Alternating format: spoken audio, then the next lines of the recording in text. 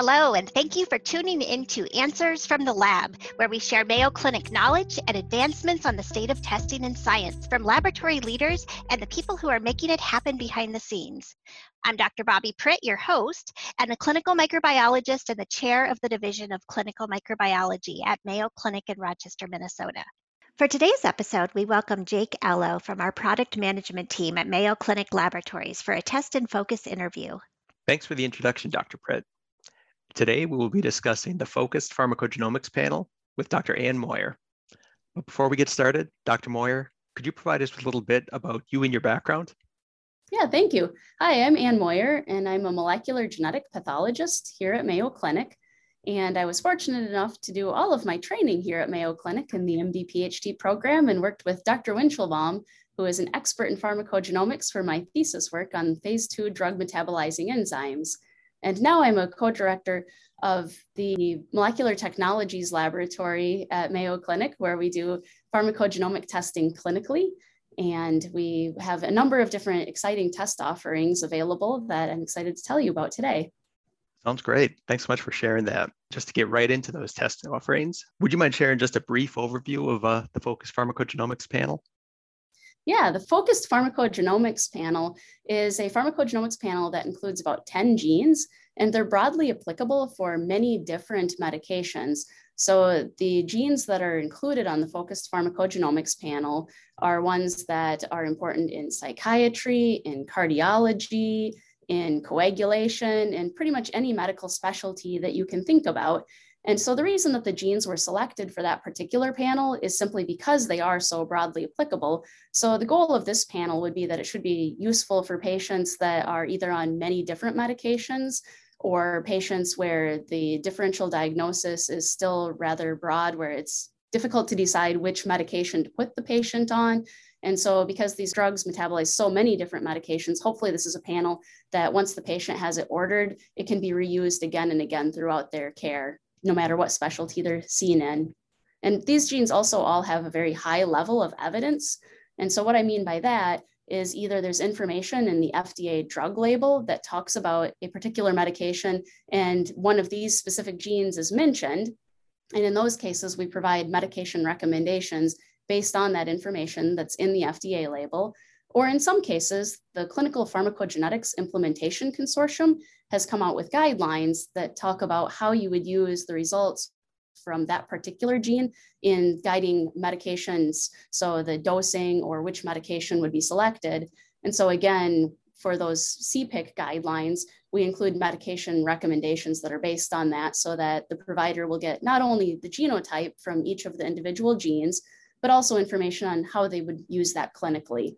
And so I think one of the exciting things about this panel is, again, with those medication recommendations and it being broadly applicable, hopefully it will serve many different patient populations.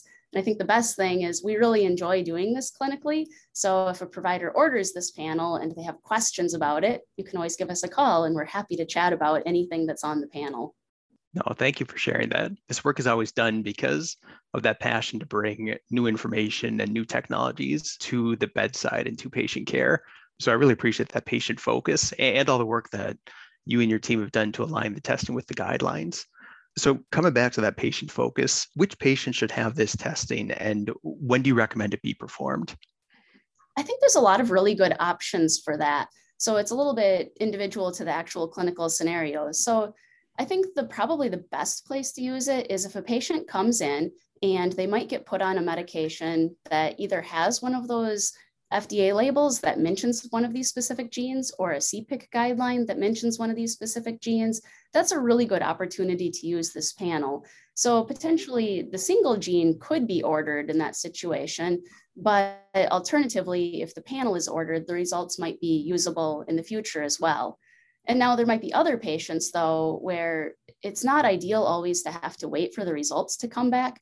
We try to turn this panel around as quickly as possible to get the results to the patients and the providers so that they can use it for clinical decision-making. But the other option is that the panel could be ordered for a patient who's not on any of the medications at this point in time, and maybe none of them are even being considered right yet, but in the future, they may need a medication. And so if these results are available already in the electronic medical record, then they can be used as soon as that prescription is needed. So that would be what we call a preemptive setting. And that would be the other option where I think this would be a great panel, especially again, because it's broadly applicable to many different medications. And we never know what exactly a patient might need to take in the future.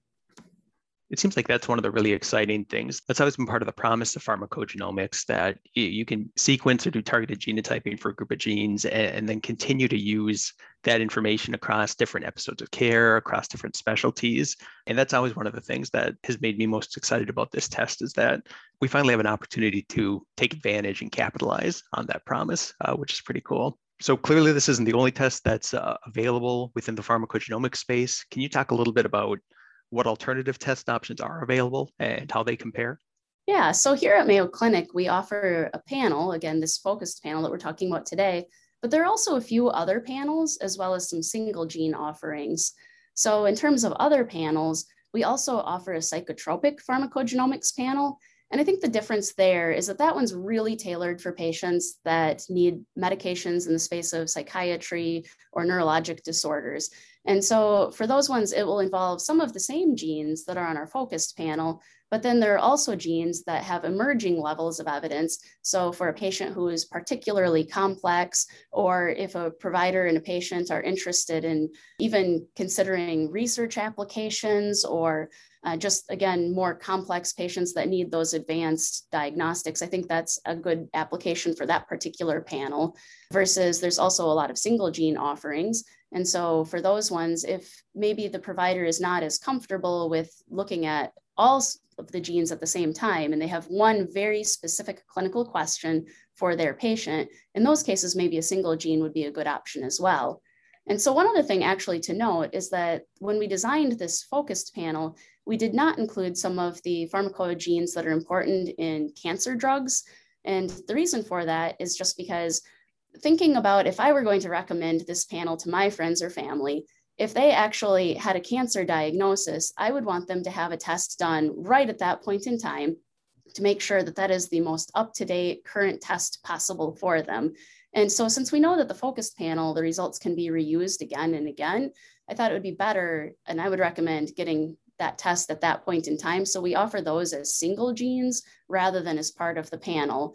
And so that's something that in the future we may consider making a broader panel as insurance coverage changes and whatnot, but sometimes it's difficult to get a gene tested more than once. And so that's why it's really important just to get it done for those particularly toxic drugs in the cancer space at the point in time that the patient really needs it, rather than in advance a few years.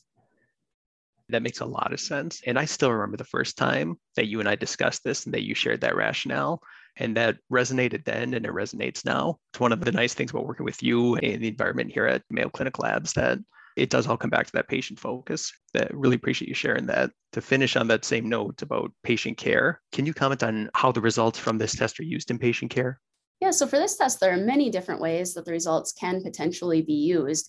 So there are a number of medications on this test. For example, let's say that a patient comes in and the provider is trying to decide which selective serotonin reuptake inhibitor to use. I think that's a good example. That's a common clinical scenario that many providers are facing today with their patients. So in that case, some of them are metabolized primarily by CYP2D6 versus some of them are primarily metabolized by CYP2C19. And so the provider would be able to look at the results, and we would be providing the genotype for each of the genes. We would also be providing the phenotype. So that would be a normal metabolizer or a poor metabolizer or an ultra rapid metabolizer, whatever the case may be for that specific patient. And then based on the FDA label and the CPIC guidelines, and knowing how these various medications are metabolized, we would be providing a medication recommendation. And again, these are not something to be used in isolation. It's really important to think about the full patient context. But for example, let's say that a patient was a CYP2D6 normal metabolizer and they were a CYP2C19 poor metabolizer. Well, we know that citalopram and escitalopram, for example, are metabolized primarily by CYP2C19. So maybe in that case, the provider would want to select one of the other medications, one of the other SSRIs that's metabolized primarily by CYP2D6. And clearly it gets a little bit more complicated because oftentimes a patient might be a poor metabolizer for both of these. And so then there's a little bit more to think about in those cases. But then completely different example, well, maybe this patient, they're on now their SSRI, and the provider and the patient has used the pharmacogenomics along with all of the other clinical variables to really figure out the best medication, and the depression's under control. And now the patient ends up having heart attack, and they end up having a stent placed, and they need clopidogrel long-term. Well, they can go back to that CYP2C19 result and reuse it in this setting again. And perhaps the patient had this heart attack because maybe they had really high cholesterol, and maybe they're going to need to go on a statin also. Well, this panel also includes SLC01B1. And so, I mean, as you can imagine, there are so many different clinical scenarios because we know each patient is individual and unique. And so depending on what medication they may need in the future, if pharmacogenomics can be used to guide that medication, there's a good chance that we've included that particular gene on this panel, and therefore they can keep reusing those results again and again. And one thing that we didn't mention earlier is that for our panels, we tried to be really careful and cognizant about making sure that we include all of the alleles that are relevant for various patient populations throughout the world. And so I think that makes our test something that should be useful for years to come. Someday, there are a lot of rare variants that individual patients may have. Most patients probably won't have one of these rare variants, but that's something that's a little bit of a limitation of today's technology of using targeted genotyping rather than sequencing technologies where you can find any variant that a particular patient may have. So in the meantime, until the technology is ready for us to do more sequencing, because we've included a wide variety of alleles that are found in many different ethnic groups, I think our panels should be well suited for patients of many different ethnic backgrounds and populations, as well as patients that have many different clinical needs for some of the different drugs that we've mentioned today. Thank you for sharing that. It's a really important point because of the depth of coverage and the number of alleles that are included here. It is entirely appropriate for many different patient populations. And I also appreciate what you shared about clinical utility and the fact that this includes the genes with the highest demonstrated clinical utility. There's clearly a lot of research and your expertise that's gone into the development of this panel, as well as the other one that you mentioned. Really appreciate you doing all the work to make these available, as well as sharing everything you've shared today. Any final thoughts you'd leave us with before we wrap up? Well, I just wanted to re-emphasize that this is something we're very passionate about. And sometimes when we're in the laboratory, we don't get to see the patients ourselves anymore. So one of the most rewarding parts of my job is getting to talk with the providers who are seeing the patients, and when they're using our tests, to hear about how it's working for them or what ideas they may have for improvements, or just talking through questions to make sure that the test is as useful as possible for each provider and their patient. So always welcome to take phone calls and chat about these tests more. Sounds great. Well, Dr. Moyer, thank you so much for your time and everything you've shared, and hope you have a great day. Thanks, you too.